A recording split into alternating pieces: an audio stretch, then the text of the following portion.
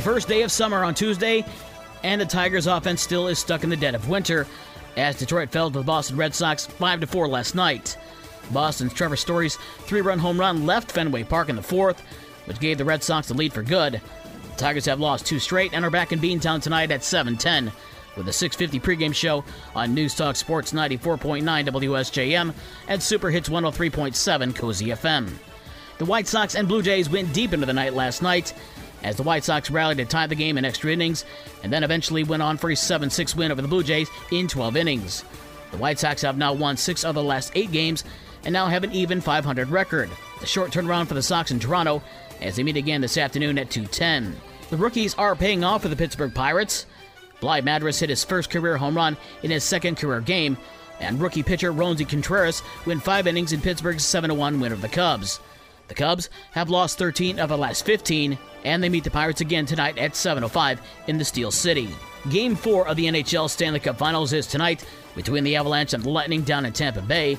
Colorado leads the series 2-1. The home team has won every game in the series so far. Last night in Tampa, the NHL held their scaled-back NHL awards show. Toronto's Austin Matthews takes home the Hart Trophy as NHL MVP, and the Ted Lindsay Award, which is named after the Red Wings legend. It's the MVP award as voted on by the players.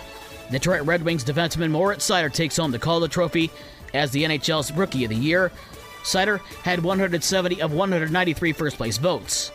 New York Rangers goalie Igor Shesterkin was the Vezina Trophy winner for top goalie, and Colorado's Cale Makar wins the Vezina Trophy as the top defenseman. Tuesday in the WNBA, the Chicago Sky completed the biggest comeback in WNBA history as the Sky rallied from 20 points down to beat Las Vegas 104-95. Courtney Vandersloot had 26 points to lead Chicago.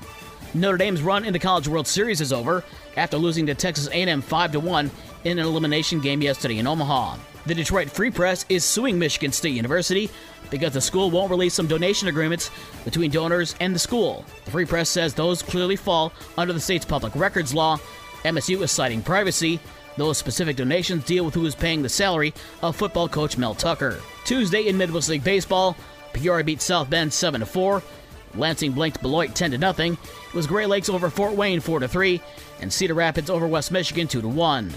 For more sports and the scores from last night and the schedule of today's games, visit the podcast page on this station's website.